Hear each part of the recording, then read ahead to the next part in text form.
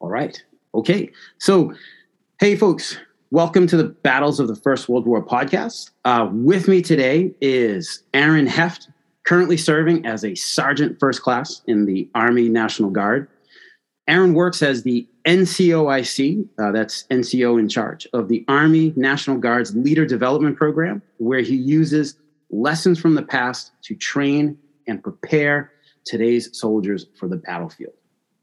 Today, he joins us to discuss the American 28th Keystone Division in World War I, a unit of primarily Pennsylvania National Guardsmen with whom Aaron served for 15 years. This talk will not be exclusively about the 28th's time in the Meuse-Argonne, so you will hear about some other battles and engagements elsewhere along the Western Front. And folks, there is a video version of this episode as well that will be uploaded to the Battles of the First World War podcast, little known and generally neglected YouTube channel. It will be shared in social media, so you can check out anything. Well, you can check out Aaron's awesome office here, which has tons of 28th Division memorabilia hanging up. So with that, I'd like to go ahead and get started. Aaron, welcome to the podcast. Thank you so much for coming on. Mike, it's absolutely my pleasure. As I said, I've been a listener for several years now, so it's pretty cool to get the chance to be on the show as well. This is so cool. And so, folks, right before we started recording, Aaron told me that when he conducted a staff ride in, was it 2018, 2019? Just the end of 2019, yeah. 2019. So he actually had people listen to this podcast as like required listening. So yay. All right. That's pretty awesome. All right, Aaron. So can you tell us a little bit more about yourself and what you do? I doubt the intro did you any justice whatsoever. So please, the floor is yours. Sure. No, I think you got it pretty well. So we run a variety of leader development programs. Our goal is really to try and expand junior leaders' awareness of the Guard's larger role in national defense. And we do that through seminars and trainings around the country, interacting with both military and civilian agencies that the Guard works with. Now, with that, I also focus specifically with a program called Combat Field Studies. And what that program does is it uses staff rides as an educational tool for soldiers, critical thinking, leadership examples, and even some modern tactics and doctrine that can be drawn from historic battles. And we'll take soldiers to battlefields around the United States, and when COVID's not getting in the way, over to France. And we'll take their lineage units' experience in combat and use that as a teaching tool. Wow, that's fantastic. That's awesome. Yeah, I've seen a lot of your pictures on Instagram, like going to Antietam, Gettysburg, and everything. So that's fantastic. I do. So here's the personal question that I said I was going to ask you before we started recording. So it is personal. So certainly not going to touch anything else in today's climate. But so I wanted to know, and it's been some time. I wanted to know if the grieving process is over. So back early in the year, you had a bit of a field stash, and it's now gone. I wanted to know if how you've taken that. Is that okay? Like everything? Yeah, it's been a struggle. As a career infantryman, going to the field, growing a mustache is kind of a thing.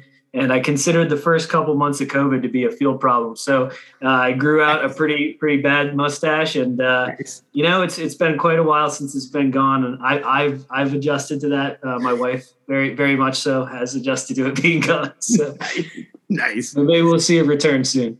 Oh my God, that's fantastic. That's fantastic. So I mean, I understand. So this nonsense I have around my mouth, I call this, like, to anyone who will ask, and quite honestly, not many people do, but this is my veteran's goatee of righteousness right here. So this is, I can't wait for Veterans Day so I can just walk around my work and just tell people, like, you're welcome for the day off.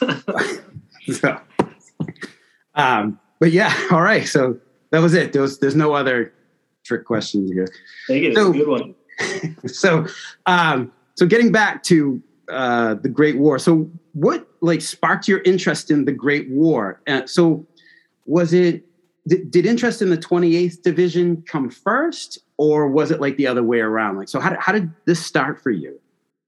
So believe it or not, I think interest in the 28th Division started before I ever entered the 20th Division. So I remember, like, for Great War specifically, every Sunday on my drive to church, we would pass one of those Spirit of the Doughboy statues that was in Easton, Pennsylvania. Yeah. And I always just thought it was such a cool monument. I was always interested in it. And, I started taking an interest in Pennsylvania history, Pennsylvania Civil War regiments, going to Gettysburg as a young kid, that type of stuff. And, as I got older, that kind of morphed and progressed into all eras. And then, specifically for World War I history, I think, I was in processing at my first unit, Charlie Company, the 111th Infantry.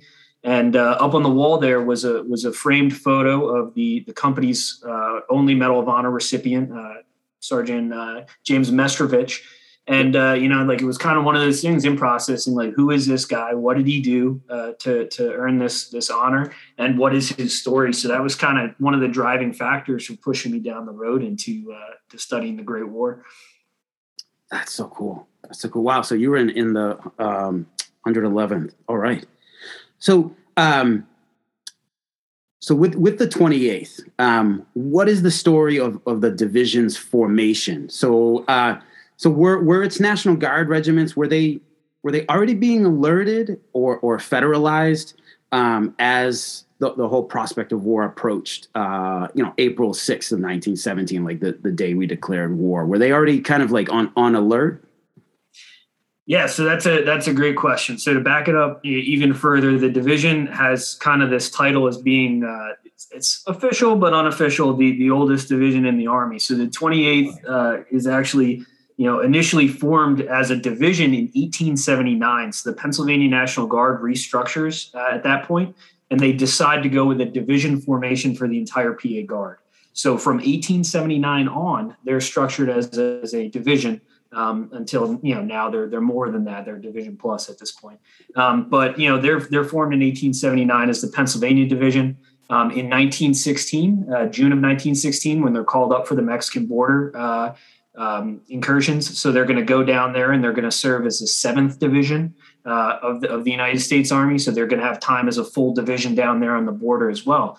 Now, just before the war is declared and immediately after, a lot of these units that had just returned from the border service in 1916, they're going to be called back up to guard key infrastructure in Pennsylvania. So you've got big industry in Pittsburgh with a lot of the steel production. You've got a lot of rail lines and key bridges that are going to supply the Department of Defense in the early stages of U.S. mobilization. So Pennsylvania Guard units are going to be called up all over Pennsylvania to guard this key infrastructure. So they're going to start off, really before a lot of other units are even called up. They're going to start off with that other mission for the Guard, that domestic defense.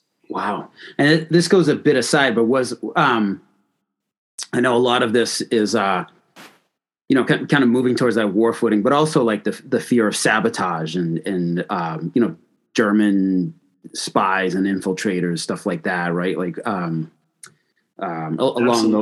those lines. Okay. Wow, fascinating. Wow. So so how did so you said that the 28th was called the 7th Division, and then it gets rebranded as the 28th because I believe AEF, the numbering system, it went so from like 26 forward to 42. To 42, it was National Guard units, right? Yes. Yep. Okay. So you got to think you got your first 2 units from the Guard to go overseas, or really your bookends there. You got the 26th Division kicking it off with the Yankee Division. And then all the way on the other end of the line, you got the 42nd Rainbow Division. Now that's going to expand beyond that in later wars. But yeah, for the purposes of World War I, that's how we're going to number the Guard units. Okay. All right. And so where did the 28th conduct its initial training? Did it do it as a division complete, or did it do it like regiments in their own separate posts, like throughout Pennsylvania? So that actually kind of goes along with your last question about the changing the name of the division. So initially they're going to get called up. They're going to do their local armory attendance, their medical in processing, administration stuff, all the boring S1 stuff we do now. Yep. And we're about to mob, all that's going to go back on in the state. Now, within the state of Pennsylvania, we have a mobilization site that we've used in the Spanish-American War. We're going to use it again in World War I. That's a place called Mount Gretna, which is very close to today's Fort Indian Town Gap, if you're familiar with that. It's kind of the predecessor to Fort Indian Town Gap. So the unit's going to report to Mount Gretna. And then from there, once they're all organized, prepped, got all their equipment drawn, they're going to move down to Camp Hancock in Augusta, Georgia. And that's where that restructuring is going to take place. As you mentioned, they're going to restructure the divisions in the AEF model, this much expanded size. So that old 7th Division that we had on the border, it's going to look totally different in Camp Hancock. So what they're going to do is they're going to take all these small little Guard regiments from around the state, and they're going to amalgamate them, and they're going to make these larger regiments that fit that AEF model. So, like, for example, my old unit, the 111th, they're going to take the 18th Pennsylvania, which is a very old militia unit from out in Pittsburgh, nicknamed the Duquesne Grays. They actually drilled out of like an old castle in Pittsburgh. It was pretty cool looking. So they're going to take the 18th, and they're going to amalgamate them with the 6th, which is from like the Philadelphia, Norristown area. And the two of those units are going to come together, and they're going to make the 111th. Now, you'll see this a lot with Guard units during this early stage of the war. There's going to be a lot of consternation about losing this historical lineage and this local unit identity. But the 28th is going to push on ahead with that, and they're going to rebrand the old Pennsylvania Division as the 28th with a brand new set of federal numbers, which we're still using today in the Guard. Really, those are mostly our designations now. And your 111th, excuse me, that is the. Is that the ones that are called the Ben Franklin Associators? Yeah, so that's I'll give you a quick summary of that. So back in 1747, they're going to found this organization called the Associated Regiment of Foot, Philadelphia. It's a Quaker state, so we didn't have a militia law, we didn't have a standing militia in Pennsylvania. So to get around that, they started an association, and that's where the Pennsylvania National Guard gets its start. So the Associators are the oldest unit, and their lineage now is drawn through the 111th. There were some companies in the 111th during World War I that would have had that lineage, but some of it gets added later after the war. Fascinating stuff. That's so cool. So Ben Franklin's Associators is what is one of the nicknames. Awesome. The commander of the 28th. So can you tell us about him? Who was he, and what was his background? Yeah, so that kind of also goes along with the restructuring too. I think it ties right in. So one of the things that you're going to see happening at Camp Hancock, and I mean, you can take it one way or another. There's a lot of people who say there was a bias against the Guard and Guard leadership, especially within the regular Army channels, but you're going to start to see a lot of leadership replaced. So you're going to start off with this guy, Charles Clement. In 1917, he is a Spanish-American War veteran. He is a Mexican border 1916 veteran. He started in the PA Guard all the way back in 1877 as a private. So this guy has had a ton of time in service. Wow. He's about ready to age out. Now he's going to be part of that first group of division commanders. I don't know if you've ever heard of this, but so Pershing sends some over to observe combat, and then they're supposed to come back and kind of adjust the training model. So he's going to go over, he's going to observe combat, and he's going to come back and promptly medically retire. And that's going to be the end of his time with the 28th Division in World War I. So it's Charles Clement. He's going to be replaced by a guy named Charles Muir, who's going to be the commander pretty much through the Argonne. Muir is a U.S. regular. He's a West Pointer.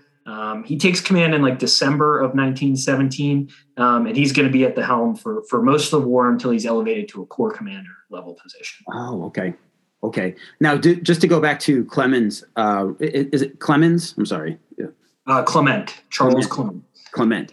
Just to go back to him now, his medical retirement, was that like very convenient? Like, I know Pershing tried to, like, he kind of wanted not young, but he wanted like a certain mold of general, like a not necessarily young, but like go-getters, fit. I mean, I know he wanted to can Hunter Liggett, for other reasons, So was it kind of like that thing? So, I mean, I think you could probably read into it some that way. I think it's also fair to say a guy that's been, wearing the uniform since 1877 probably isn't ready for what we're going to see in the battlefields in 1918. So, I think it can kind of go both ways. He's spoken about very highly in the 20th Division histories, but so is Muir. Muir was beloved by the rest of the guys in the unit. So awesome. I think you can kind of see a good gradual transition for the unit with that changeover. Right.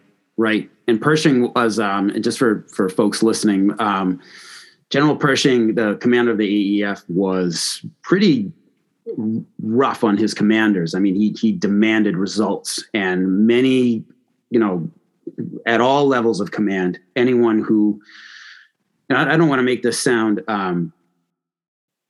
it's not like a political thing, but it's, anyone who wasn't showing the proper amount of aggressive spirit that, up to Pershing standard, like they would be relieved instantly. And that meant anyone. So the fact that Charles Muir, kind of survives in his position as division commander, and then is promoted upwards, means that he was probably a fairly tough, commander who got results. So yeah, and like I said too, the men really liked him to the point that when they're brought home in April of 1919, they're actually going to bring Muir back as the division commander so that he can bring them home, participate in the parades through Philadelphia. He's actually going to hold very briefly a post-war command in that area as well. So that's fantastic. Oh wow, that definitely says a lot about him. Wow. All right, so 28th is training down in Georgia. Okay, we got the division is being formed. It's training up. We have the commander in place. When did they deploy for overseas duty? So they're gonna leave April and May of 1918. So they're gonna start boots on the ground in May of 1918, and they're gonna trickle in after that. But that's really your first arrival in Calais. There's actually some really great footage of them getting off the boats in Calais, and then they're going to go train with BEF advisors. So they're drawing the SMLE rifles, which I always thought was so cool because you can actually see like the look of confusion on the privates' faces as they're like looking at these SMLEs and trying to figure out how they're going to function. Wow. So once they arrive in France, they train up with the BEF. Where did they do frontline service? Was it with the British or did they serve frontline with the French? So they're going to be spread out in these rear area trenches. Like for example, I think some of them around like Picardy, and they're going to do this kind of rear area training with the BEF. No real combat, just kind of like prepping and getting ready. But then they're going to move in to the French line right around like the end of June, July timeframe. Okay. And they're gonna be right along kind of the Marne at a very climactic moment for the Marne. So their first real combat action is going to be two platoons from the 111th, one from A Company and one from B Company, are going to be sent on July 1st to attack Hill 204 in Chateau Thierry. If you're familiar with the American monument that's there today with a little museum under it, that is Hill 204. So that is where the first combat action of the 28th Division is. These two platoons are attached to, I believe it's the French 153rd Infantry, and they're going to take that hill they're going to attack that hill. They're not going to take it. But it's going to be a pretty brutal, bloody fight, and they're going to perform very well there, decorated by the French for their actions. But that's their real first time in combat. Oh, that's amazing. Wow. Okay. Oh, fantastic. Okay. So that's their first live sector of the front. So so we have the 28th. You just gave me the first engagement with German forces. Like, what is their, I guess my follow-on question to that would be, what is their first engagement, like division level engagement with German forces? Yeah. So I think the Second Battle of the Marne is kind of your good example for that. You're going to see, not really as a full division command controlling them, but pockets of the division all over the place. You're going to have elements of the 109th, 110th, 111th, and 112th Infantries as your four infantry regiments in the division. They're going to be embedded with French units all along the line. Okay. And they're going to get hit by that counterattack. So, for example, there's a very brutal fight with the 109th Infantry, 4 companies from the 109th and the 110th as well, who are dug in with the French 128th Division on an area called Jalgan, and Sauvigny, I think is the other one.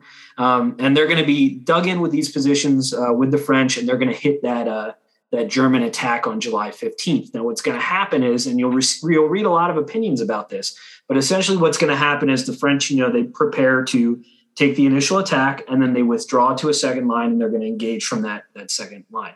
Well, somewhere along the line, nobody passed that off to the men of the 109th.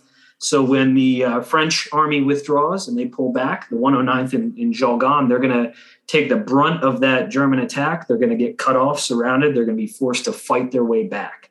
Now, this is a pretty climactic moment for the division.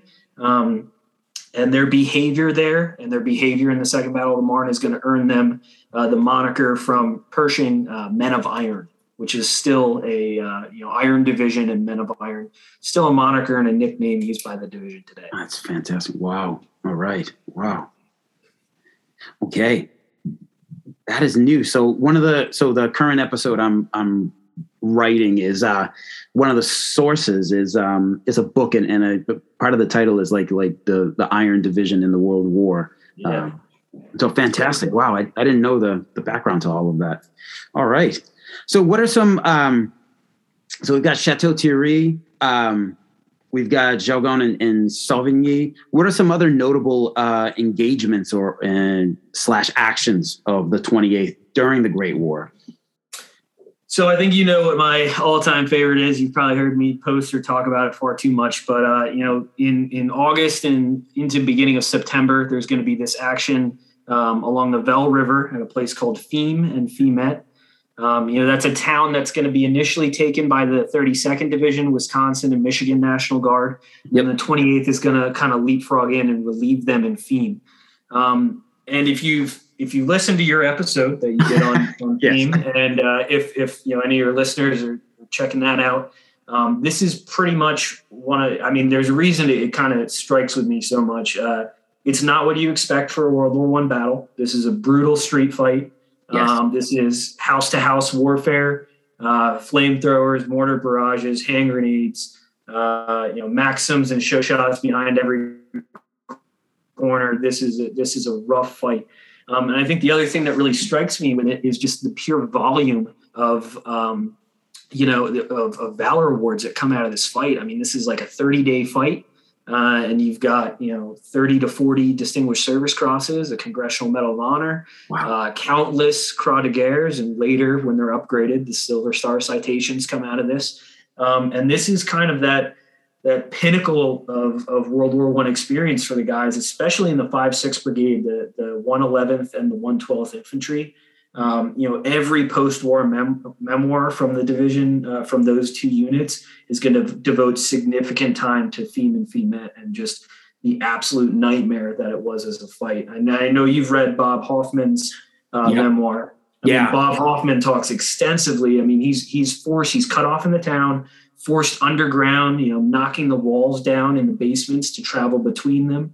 Yeah. And that's just the guys that are trapped in Fimet. You have other guys on the other side of the Velle River that are going to be forced to cross the river over and over again. There's going to be this hill nearby called Chateau Diable, where you're going to have some, terrific attempts to take these machine gun nests on top of the hill. And then even once they're in Fimet, they're going to have to hold it against, German onslaughts. There's an entire company of the 112th Infantry that's nearly wiped out in town because they're cut off by a box barrage and they're attacked by stormtroopers. So, I mean, that is probably, to me, Fismes and Fimet is the fight that distinguishes the 28th Division in World War I, specifically the 5-6 Brigade. But I mean, you can go on beyond that, as you've touched on in your most recent episodes on the Argonne. You've got Apremont, Varennes, Le Chêne-Tandeau, which is probably one of the other more brutal fights that the 28th Division faces once they work their way into the Argonne. So I think those are the big names for 28th Division in World War I. All right. And just for listeners, so I have Aaron is mentioning an episode that I've written. So I have written an episode on Fismes and Fimet. It's currently available to Patreon listeners. Quite honestly, if you like, just send me an email and I'll share the episode with you. I mean, I'll take a donation too. But other than that, verdunepodcast@gmail.com, and I'll share it with you. So no worries there. So, and that I want to get into a question here. One of actually didn't write it down, but later, just regarding like some books that really touch on that, memoirs specific to the 28th, and that is one of them is, like you mentioned, Bob Hoffman, and I believe it's called I Remember the Last War. Yep. And then there's the Harvey Allen, Towards the Flame. Towards the Flame, also a fantastic book. So those are two. And folks, I'll put some of the book names in the episode notes, so that you can have them if you're interested in reading them. If I can touch on that real quickly. I mean, the 28th Division is very lucky in immediate post-war historiography. They have a beautiful 5-volume, the Blue Book series, where they cover the division's history, massively detailed, covers all the pre-war Guard units. There's a bunch of smaller series that the state puts together out of Harrisburg on the 28th Division. But what you're tapping on right there, veteran memoirs in the 28th, it's just astounding the number of them. Like, I have a stack right here on the bookshelf next to me. I mean, there's 3 from the 111th, there's 2 or 3 from the 112th, and at least 1 from the 109th, and even an MP company guy that writes some memoirs. So, I mean, there are just a complete mass of resources on the 28th Division. If you're interested in learning more about it, there's plenty out there. Oh, that's excellent. That's excellent. Yeah, you definitely have to share some of those names with me. Sure. So who are some of the some notable members of the division? I mean, of course, we got Bob Hoffman, who was a lieutenant of infantry, fought at Theme, and he went on to. He became a big, like, the first guy to really establish like weightlifting, I think, right? Yeah. So he's really cool because he starts off. He's a pre-war guardsman. He starts off the war as a corporal. And he gets a commission during the war and ends up coming home as an officer in a pioneer infantry unit. Now, after the war, like you said, he gets professional bodybuilding. He's one of those guys. You always see the pictures of him flexing, at the gym. Monstrous dude. He was massive, and he used to hang out at international weightlifting competitions with German bodybuilders that were veterans of the German army. So it's all in his book. It's pretty wild. He goes on to found the York Barbell Company. So if you ever been at the gym and you see those plates with the big York on the side, that's Bob Hoffman right there. That's awesome. Son of the 111th. So, I mean, he's a classic guy. Herbie Allen, as you mentioned, Towards the Flame, which I consider probably the best memoir of World War I out there. It's brutally honest, and he doesn't hold back. So Herbie Allen becomes a pretty prolific writer. He writes a ton of other books, Anthony Adverse, several on the American Revolution, just a bunch of narrative stories. And he does another one, It Was Like This, which is 2 short stories based on his time with the 111th in World War I. Okay. Basically, like coming of age of a young soldier and coming to terms with having to kill. And then another one which kind of talks about the issues with command overseas. So Herbie Allen is another great guy. He's actually buried down here in Arlington. So I've visited his gravesite a couple times. Now, beyond them, my all-time favorite guy to talk about is James Mestrovich.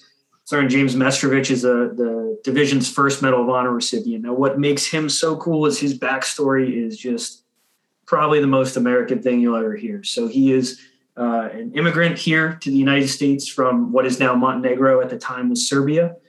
He's going to come over and he's going to initially work in California with his family. Then he's going to make his way to Pennsylvania, and he's going to be working in a hotel in 1916. And a group of Red Cross doctors and nurses are getting ready to go over to Serbia to deal with the typhus epidemic. Okay. And he's going to be brought on as an interpreter. He's so inspired by the Americans that go over there and treat this epidemic that upon returning to Pittsburgh, he enlists in the local National Guard unit. He basically says, and he says this in a newspaper interview, the experience of watching these Americans go and catch typhus and in some cases die to help out his fellow countrymen. He's so inspired by it, he wants to give back to his new home. Oh, so he joins the Pennsylvania National Guard. He goes down on the Mexican border, comes back. He's called up for France. In that brutal street fight at Theme and Fimet, he's with C Company in the 111th. He's across the Vel River, and his company commander is shot down in the street and is laying there wounded. when an intense artillery and machine gun barrage hits the town square. Now, Mestrovich has made his way to cover. He looks back, sees the company commander laying there wounded. He runs out in the barrage, lifts him on his back, and carries him back to safety, and he survives the incident. So, Mestrovich is wounded. He's shot multiple times during that engagement. He goes to the hospital, eventually makes his way back to the unit against doctors' recommendations. And he is killed leading a patrol in the Argonne just a week before the end of the war. So he's both a dramatic and inspiring story, but also one that's horribly depressing in the end. Yeah, as a lot of World War I stories are, unfortunately. But to focus more on the positive, like seriously, like what an American story. Montenegrin immigrant, winds up fighting it for a Pennsylvania National Guard unit. I mean, like that really doesn't get more American than that. That's fantastic. What were the years of that American mission to Serbia and Montenegro for the typhus breakout? So if I recall correctly, the typhus epidemic begins like 1914 in Serbia. I mean, so you got to think too, like they're in the crux of the brutal Balkan portion of the war. They're not really having the infrastructure to treat an epidemic while also fighting an international war, and an invasion of their country. So I think around 1915 to 16, you start seeing these American missions go over. And they start treating the civilian population. A lot of it's going to be, food aid as well as medical aid coming from the United States to Serbia. So, yep. And a lot of Americans saw the Serbians too as a victim early on in the war. I mean, even today, they kind of look at them as a victim state. Right. Wow, fantastic. So we've got, so I believe it was the 28th Division. So going into the Meuse-Argonne now, I've got episodes that have talked a good deal about them. But I believe that, is it true, like they were the longest serving division in the Meuse-Argonne? Like they're the ones who saw frontline service for the longest, or did somebody else get that? So they're going to go... I don't think they're the longest serving. So basically, they're going to have this initial mission with the kickoff, the 26th September. They're going to step off, and then I think most of the division is withdrawn from the main fighting by about like 4 October. So they're not going to be in the main push very long. As you recall, they're adjacent to the 35th Division, who's going to get hammered pretty badly in the opening of the Argonne. And, the 28th is just recovering from FEM and FEMET. The 56th Brigade's, chock full of replacement soldiers. There's your stereotype comments from a lot of the members of the unit that they didn't know how to fire their weapons. They were ill-trained. A lot of these are guys coming directly from these replacement depots into the line. So they're going to have some trouble as well. I mean, they're going to face some pretty hard objectives. Le Chien-Tendu is no joke. That is a brutal, brutal fight. They're going to fight well there. But by the beginning of October, they're going to move to a quieter sector. And they're still going to carry out patrols. They're still going to be participating, but they're not going to be the main push anymore because they've been bloodied too badly. Okay. And so where do they finish out the war? And what was the division's service record at the end of hostilities on 11th of November? Sure. So like I said, they're going to be kind of in this reserve line. The name of the town is escaping me right now. Oh, you're killing me. But so they're going to pull back into this reserve sector. And they're going to kind of be, like I said, continuing out patrols. They're kind of resting and refitting.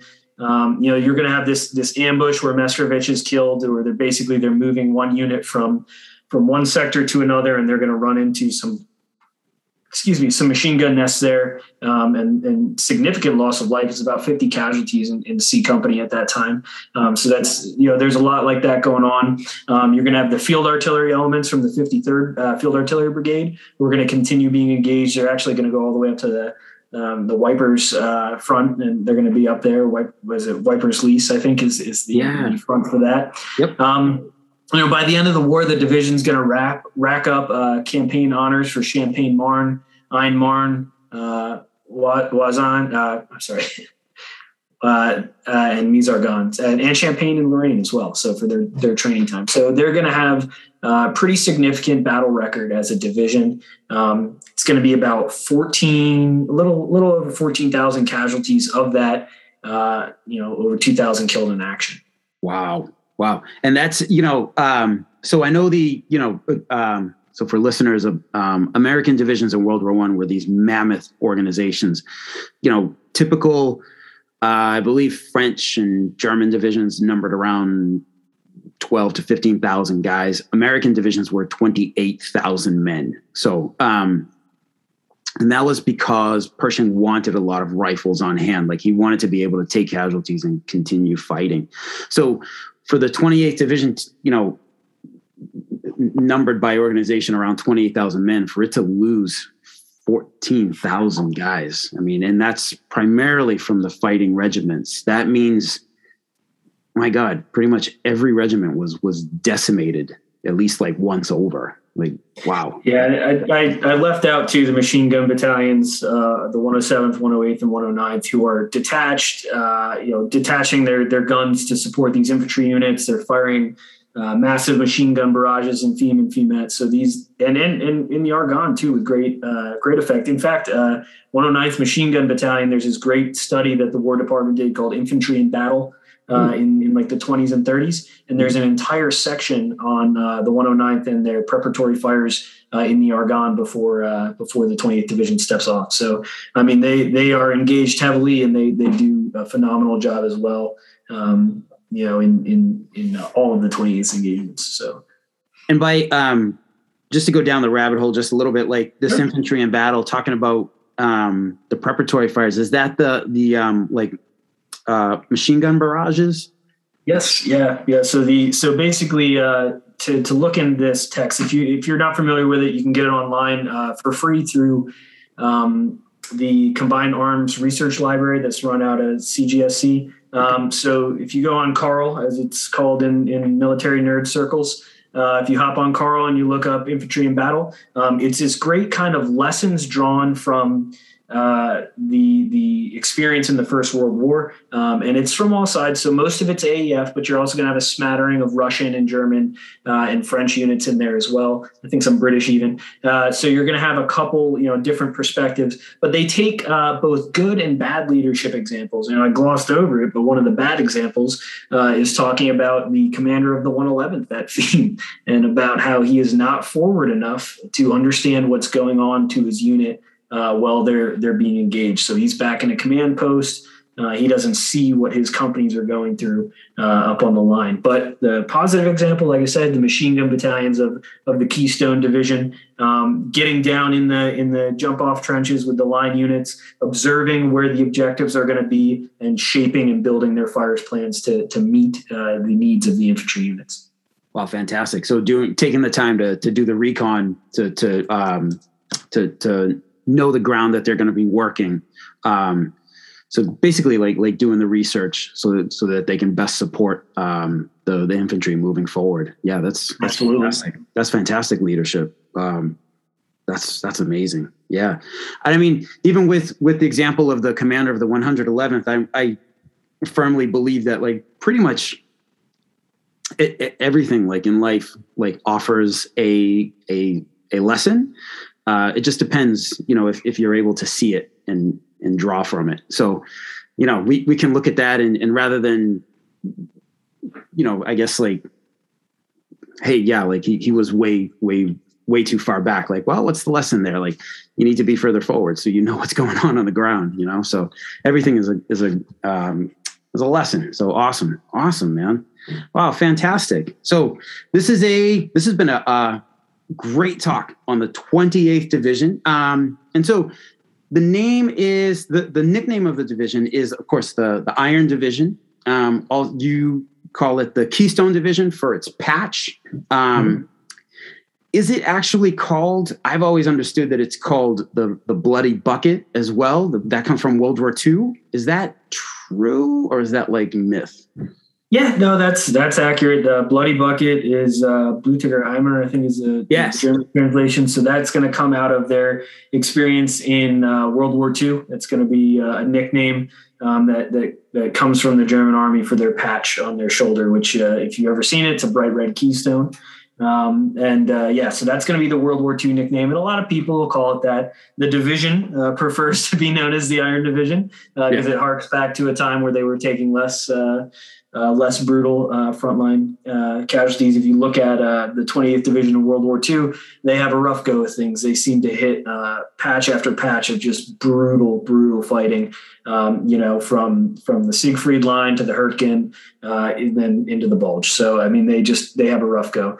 But to go back to the Keystone designation, I think it's worth noting Pennsylvania goes by the name the Keystone State. And the Keystone symbol is something that's been used by the PA Guard all the way back to that founding date I was talking about for the division in 1879.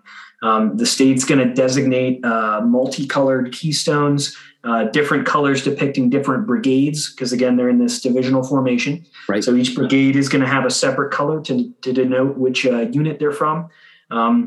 And so when the war is coming to a close in October of 1918, and the divisions are starting to select their insignia for wear, the 28th is going to fall back on the exact same symbols that they've always used as an organization. And in October, they're going to adopt that red keystone to denote the 28th Division.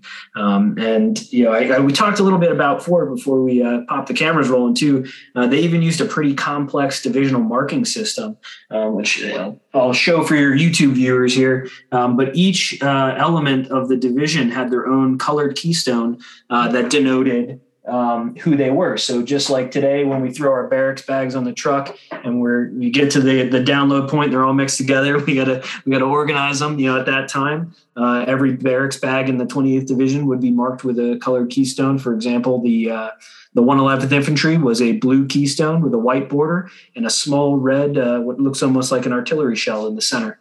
And that would have been a marking that was used for all the different elements from the sanitary train to the division headquarters. Wow, fantastic. Wow, amazing. Thank you.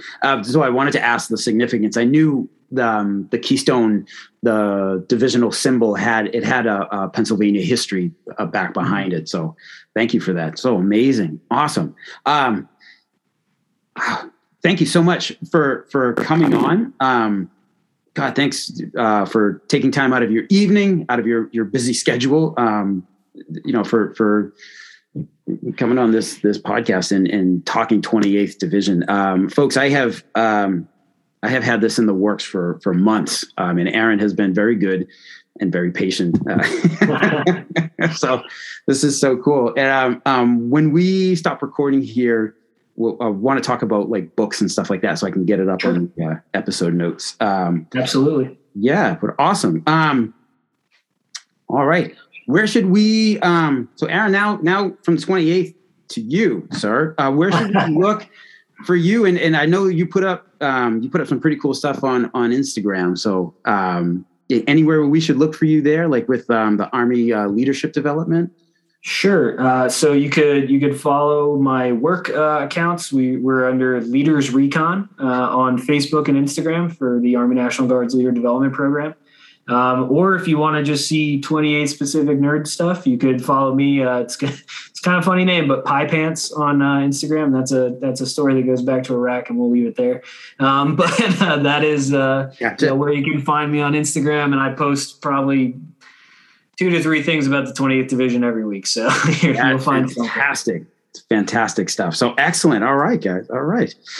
So folks, there you have it. Leaders Recon and Pie Pants on Instagram. We will leave it there. Although I'm dying.